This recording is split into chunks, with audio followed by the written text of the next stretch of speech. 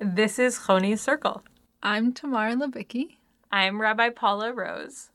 And on Choni's Circle, we are going to explore Jewish texts from the Torah through the Talmud and lots of traditional commentaries to grapple with climate change, to help us process our emotions about climate change and about this particular moment, and to help us try to make sense of the world that we find ourselves in.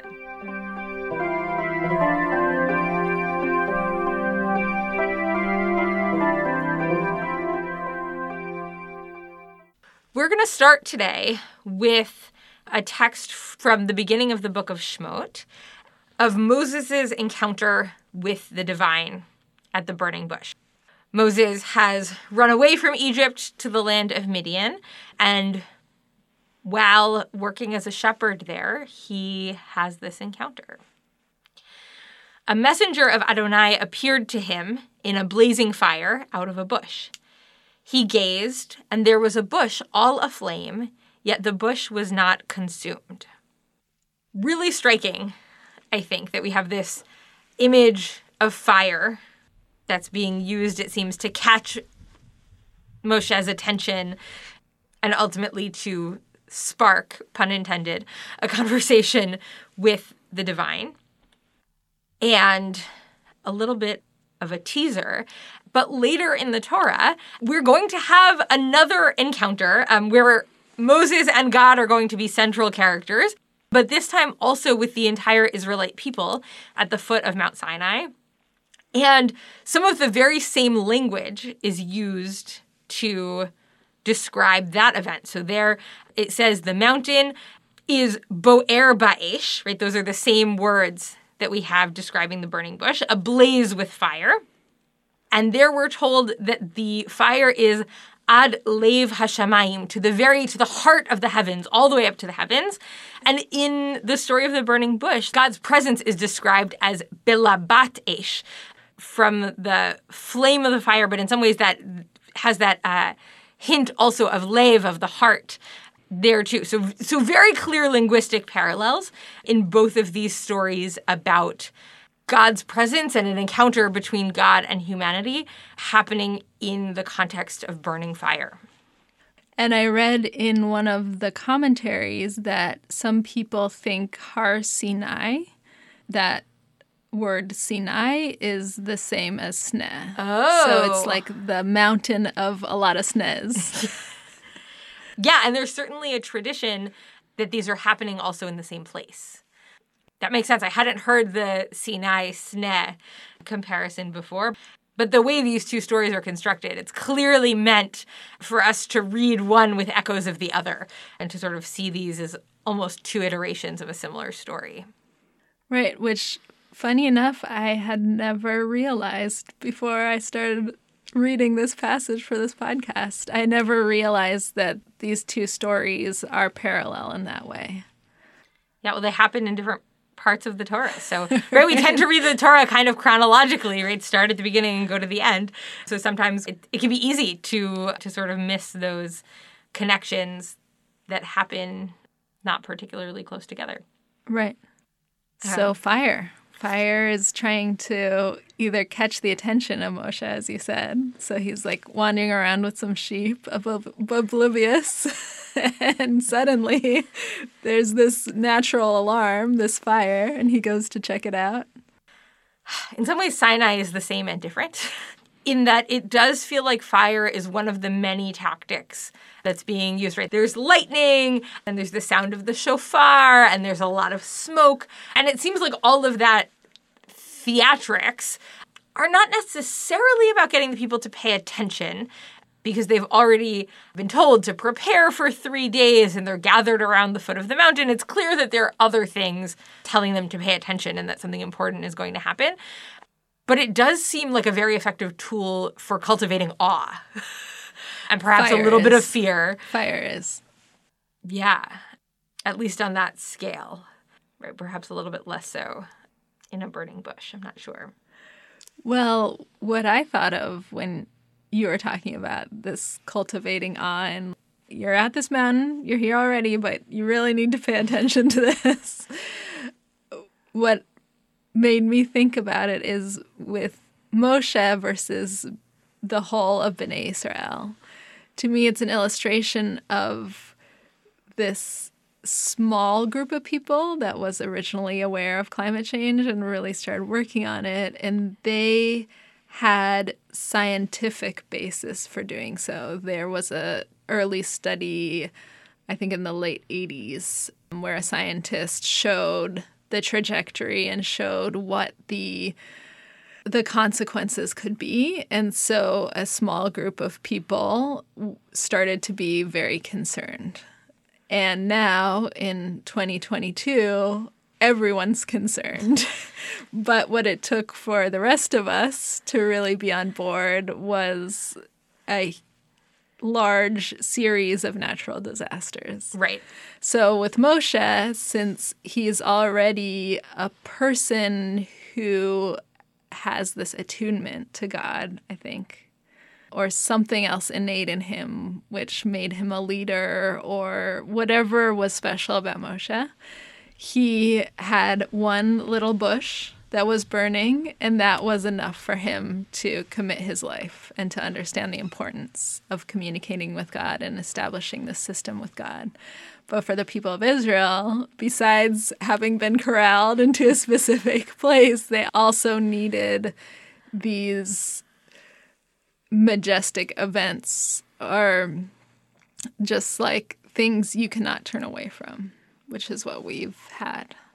Yeah. It also feels to me like a little bit of both a unifier and an efficiency mechanism, right? So if God had created a burning bush for each individual Israelite, you don't necessarily cultivate this same sense of shared purpose of like, we're all coming out of a shared experience and embarking on this project together. And that to me seems like something really central, both for working together to fight climate change and also for embarking on the project of becoming the Jewish people, right? Neither of those are individual activities. And also to have this encounter and convince each Israelite one person at a time, you know, even for God, I would imagine, is slow. Right? That takes time. And there's something really different about being able to bring along a whole group at once, which isn't to dismiss the importance of one-on-one outreach. And sometimes that is tremendously effective in a way that a mass event isn't. But it's really resource intensive. Right. And I think with Moshe, what really caught his attention was that the burning bush was burning, but it was not consumed. Mm-hmm. And in a way, having the mountain be the thing which catches on fire is similar. Like, all these crazy things can happen to the mountain, and it stays a mountain. Yeah, it's actually like a really interesting question. I don't think I've ever read anything about, like, what does Mount Sinai look like the day after? Right? So it seems pretty clear that the bush is the same. Right? The whole point is that the bush is not consumed. So, like, I would imagine that that means it was on fire, and then eventually God's presence left after this exchange with Moshe, and then like the bush returned to exactly the way it was just before that conversation. And I don't know, like maybe that's true of Mount Sinai also, right? Is it just this really intense moment that then there's like not a trace of afterwards? Or is there some kind of lasting impact there? Right. I don't know. Yeah, that's very interesting. So with the burning bush and with Mount Sinai, we were also talking beforehand about the idea of wildfires and prescribed burns, controlled burns. So there's this idea that a lot of the really big wildfires that are millions of acres have had such a wide area because smaller fires hadn't been allowed to burn for decades. So there's this idea that a smaller fire might naturally occur from lightning. And just to go on a tangent, I believe lightning was also at Har Sinai, that thunder and lightning happened. Yeah. So I feel like there's a certain segment of people who like to like put a little natural spin on the miracles of the Torah. Mm-hmm. So you could say in nature, lightning causes fire. So we have the lightning at Mount Sinai and then the fire. But to go back to my earlier thing about controlled burns, lightning will often cause a natural fire. And so fires have actually been happening naturally throughout history. And nowadays, or at least for the past 100 years or so, we've had this policy from a federal level, but also a local level, to stop fires as soon as we can. So what happens is this detritus, like leaves and branches, build up and actually provide more fuel to huge fires that start. And there's a strategy for reducing the number of huge fires or the area of the fire. And the strategy is having a series of small fires. And those fires will actually burn the dead leaves and the dead branches, but leave the trees intact. And the large trees actually continue growing after that. However, they won't catch on fire as quickly. Right.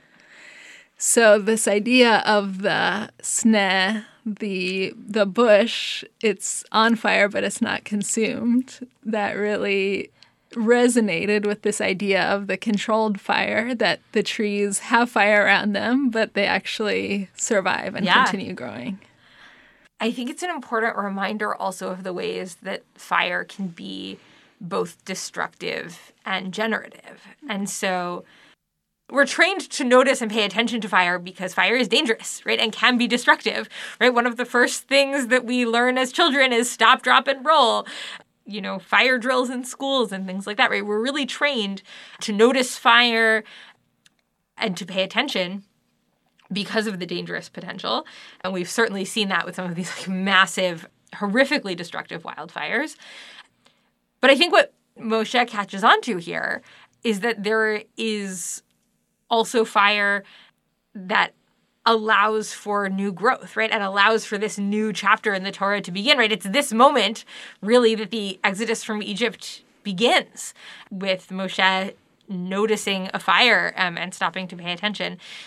And that's true of these smaller fires as well, that actually create the conditions for new growth by clearing out all of this dead detritus that both, I think, if I understand correctly, right, both is potentially damaging in that it allows these bigger wildfires to spread more quickly, but also just prevents the soil from being regenerated and other things that get in the way of new growth.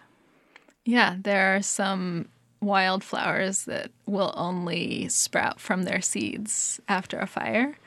And there are some mushrooms also that appear after a fire. So it's definitely part of the natural process.